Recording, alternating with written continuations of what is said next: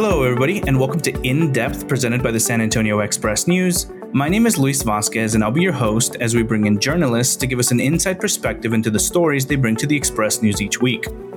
Today, I'm joined by correspondent Dudley Althouse to discuss the spike of undocumented migration in West Texas. Welcome to the show, Dudley. How are you doing today? Fine, Luis. Hi. So this was kind of like a really jarring piece. But could you give me a quick recap of your reporting? Sure. We had been out there. I had gone out there in late April and talked to people in a shelter in Ojinaga, the Mexican city across from Presidio, Texas. And I didn't really report. I didn't write up that report at the time. So I went back this time to talk to people at the shelter, but also to talk to people on the Texas side of the border about how they see this spike. Since about the beginning of the year, right before President Biden took office, organized crime groups and smugglers had started bringing people through that section of West Texas, kind of to the east or downriver from El Paso, and near the Big Bend National Park, because they told people it was easier to cross there.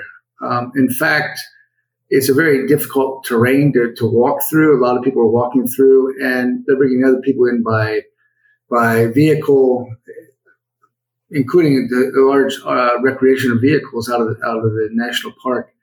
And a lot of those people are getting caught, but the people that are walking through the desert they're facing grave dangers walking through the desert.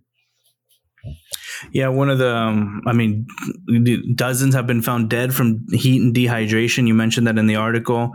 How do you start reporting on something like this? How long did you spend down in Candelaria, wasn't it?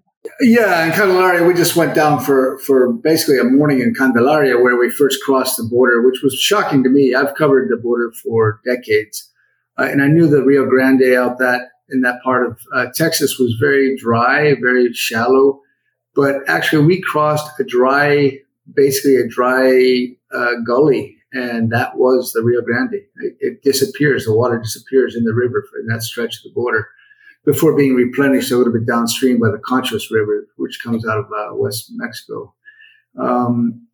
So we went down and just kind of checked out the border in that area, and we were talking to people we could talk to about the immigration through the area. There's been a tremendous surge this year, as I said, and people that are left behind by the smuggler guides and the smuggling groups in the desert on the Texas side frequently walk into like ranch houses and yards of people looking for help. And the locals are pretty jarred by all that, but they're also helping the people that they encounter. It's a very complex story and kind of counterintuitive as far as like people demanding the border be closed. They are demanding more security on the border, these border residents, but they're also very empathetic and sympathetic. Many of them are with the migrants themselves. They know the dangers of that desert. They know how risky it is to be walking through that desert, and so it's really a pretty dramatic report, actually. Did you get to talk to any of the migrants themselves? We didn't, because we never really came across any migrants themselves on this time. I've got a lot of experience talking to migrants along the U.S. border, mostly in the lower Rio Grande Valley. We did talk to migrants on the Mexican side in Ojinaga who had been deported already and were in the shelter in Ojinaga, a very threadbare shelter, waiting for more money to be sent by relatives so they could pay smugglers again, or just trying to figure out how they're going to try to cross into the United States again. The migrants we have talked to who had already been deported, hardly any of them were talking about going home. They all still have the idea of getting to the United States and getting jobs in the United States. What is law enforcement? Because I noticed you talked to some law enforcement people, and you mentioned you talked to some of the people who live down there. There needs to be more enforcement. Is everyone kind of in agreement of that, or what are the two sides differently? The people who live there and the law enforcement, do they have any? Do they have more common ground than not? Yeah, I think people in general want more law enforcement, but they also, it's pretty much unanimous. The people I talk to, ranchers, I mean, long-term ranchers out there, fourth-generation ranchers, conservative people, they, I was told repeatedly, this is not the country for a wall like Trump's wall that he keeps talking about, or did keep talking about, and is talking about today as we speak. They want more boots on the ground. They want more border patrol, and they want more electronic surveillance. There's already a big amount of electronic surveillance out in the Big Bend area. And there's a lot of cooperation between the various law enforcement agencies, which has just kind of come together in the past months, really, they say. So the sheriff's departments are coordinating with Border Patrol, are coordinating with Texas Department of Public Safety troopers, are coordinating with the National Guard. There's a lot of enforcement out there right now. In fact, the sheriff of Brewster County, which is Alpine, Texas, and the ranch land surrounding it, only half jokingly told me that, they're occupied territory because there's so much law enforcement out there. It gets rather tedious. A lot of people are pulled over by Texas Department of Public Safety troopers for, speeding or not speeding, as they're checking out, trying to look for smugglers' cars. There's, I can't emphasize enough how much smuggling there is through there compared to past years. It's gone up something like 400% year on year. On the other hand, it's the numbers that have been detained by the Border Patrol and others out there. I think 25,000 through May of this year are really minimal compared to, say, the lower Rio Grande Valley from McAllen, the McAllen-Brownsville area, which is like almost 300,000. So it's jarring for locals out there, but this is really small numbers. In fact, because of the desert's dangers, I think.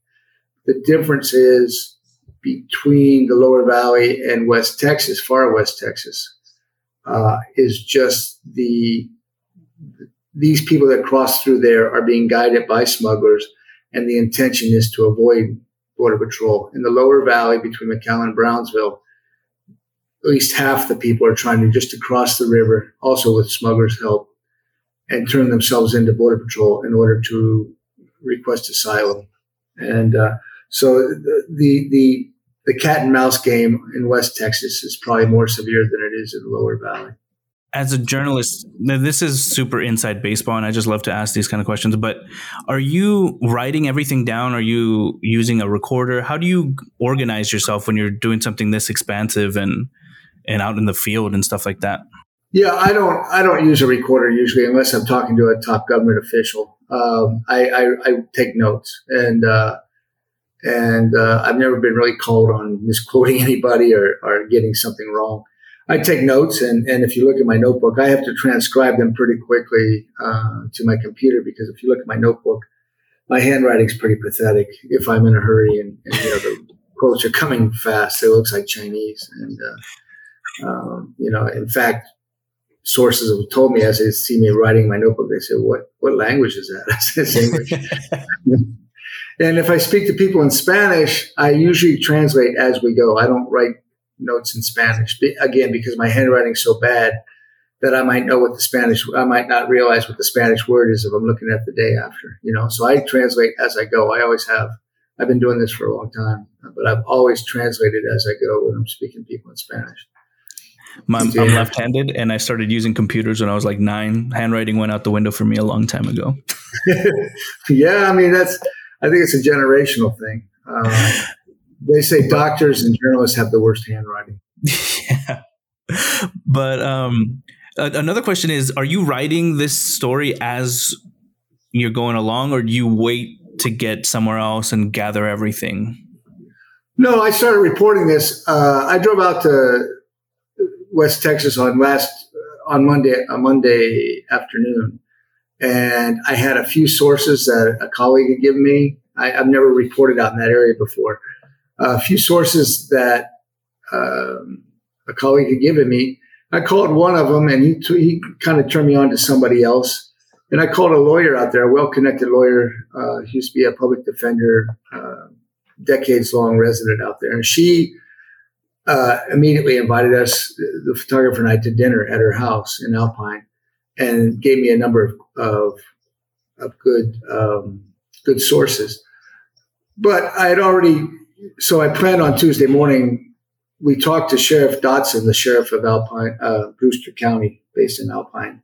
I wanted to speak with him anyhow. And so I called him on Monday afternoon. They immediately said, yes, come by tomorrow morning. The sheriff's going out of town Tuesday afternoon, Tuesday late morning, but come by first thing in the morning. And we did. And he was very generous with his time and explained the situation going on there. Then I'd already planned to go back to the shelter in Ojinaga. So we went to the shelter in Ojinaga. What we found was there were the last time I was there in April, there were like 18 migrants, mostly men from Central America, staying at the shelter. When we went back this time, a group of 6 or 7 had just left the day before, so there were only 2 people there. So that couldn't really be the focus of the story. So the focus quickly changed to Sheriff Dotson and enforcement measures. The sheriff's department had just pulled over an RV on late Monday night, about midnight, packed with 50 people. 50 migrants coming out of the Big Bend National Park. Wow. And that quickly became the focus of the story. I shifted gears and we shifted gears. And then we stayed after Ojinaga. We interviewed in Ojinaga, did reporting in Ojinaga, the photos, and just did nice photos. Then we came back and we stayed at a hot springs called Chinari Hot Springs Tuesday night. Mm-hmm. Those people, they get a lot of migrants, stranded migrants coming through there over the months and looking for help, right? So the manager of the hot springs was a good interview. And the next morning we got up at dawn and went out and just took some fantastic landscape pictures at dawn with the sunrise. And then we went down to Candelaria, which is about, 25 miles from the hot springs through the desert, small, dirt roads. And found that fascinating. And then we just kind of did more reporting. But it just kind of goes. I didn't write anything until I took down a few notes on Tuesday night and put in my computer. But I didn't start writing the story until Thursday evening, and then finish it on Friday morning. You mentioned the incredible Jess Phelps. I always say this, like in journalism, collaboration can take like many forms. And in this particular case, you were with Jess pretty much the whole trip. Oh yeah, we traveled together. And what is collaborating with Jess like? Oh, she's excellent. She knows what she's doing. Very good photographer, very aware. This was her first time. She's pretty new. She's been in Texas 6 months, so she's pretty new, and she's pretty new to the border. This is her third trip to the border. She's never been in Western Texas. She's never been in the Western United States. So as we were shooting, I accompanied her up to watch the sunset on the night we were at the hot springs. We had to go walk for about 20 minutes up to another ridge to get a better view of the sunset. And she said she had never really done landscape photography before. And I think you see the results of that. She's excellent. It was an excellent landscape photo. I think from sunrise the next morning, not sunset, but just really a nice photo. As we're walking, she, was shooting things that she saw. And I think just excellent. There was one particular photo that I really loved, which is of Maribel Aguilar through the glass. That one was an incredible photograph. Well, and that's exactly right. When I was there 2 months ago, there were 18 guys there, and it was a different picture. There was a church service and all these guys, but a lot of them didn't want their photo taken. So we're there with two migrants, and so, kind of journalistic speaking, kind of a lemon as far as what I expected to find at the shelter. And Jess made more than lemonade. She made a nice cocktail. She's very good. And, I was inside interviewing people while she was outside working with the migrant who was not really enthusiastic about being, photographed. She agreed and everything. But she was very cautious and very shy.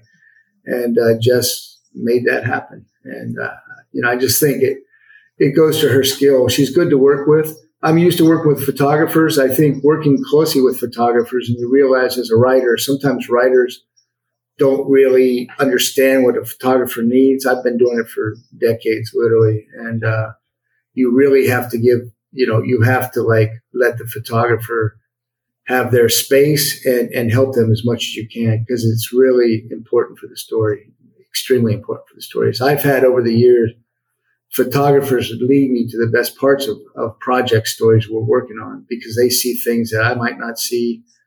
And so the collaboration is very important, increasingly important. It's not just a matter of like, oh yeah, could you shoot that or this?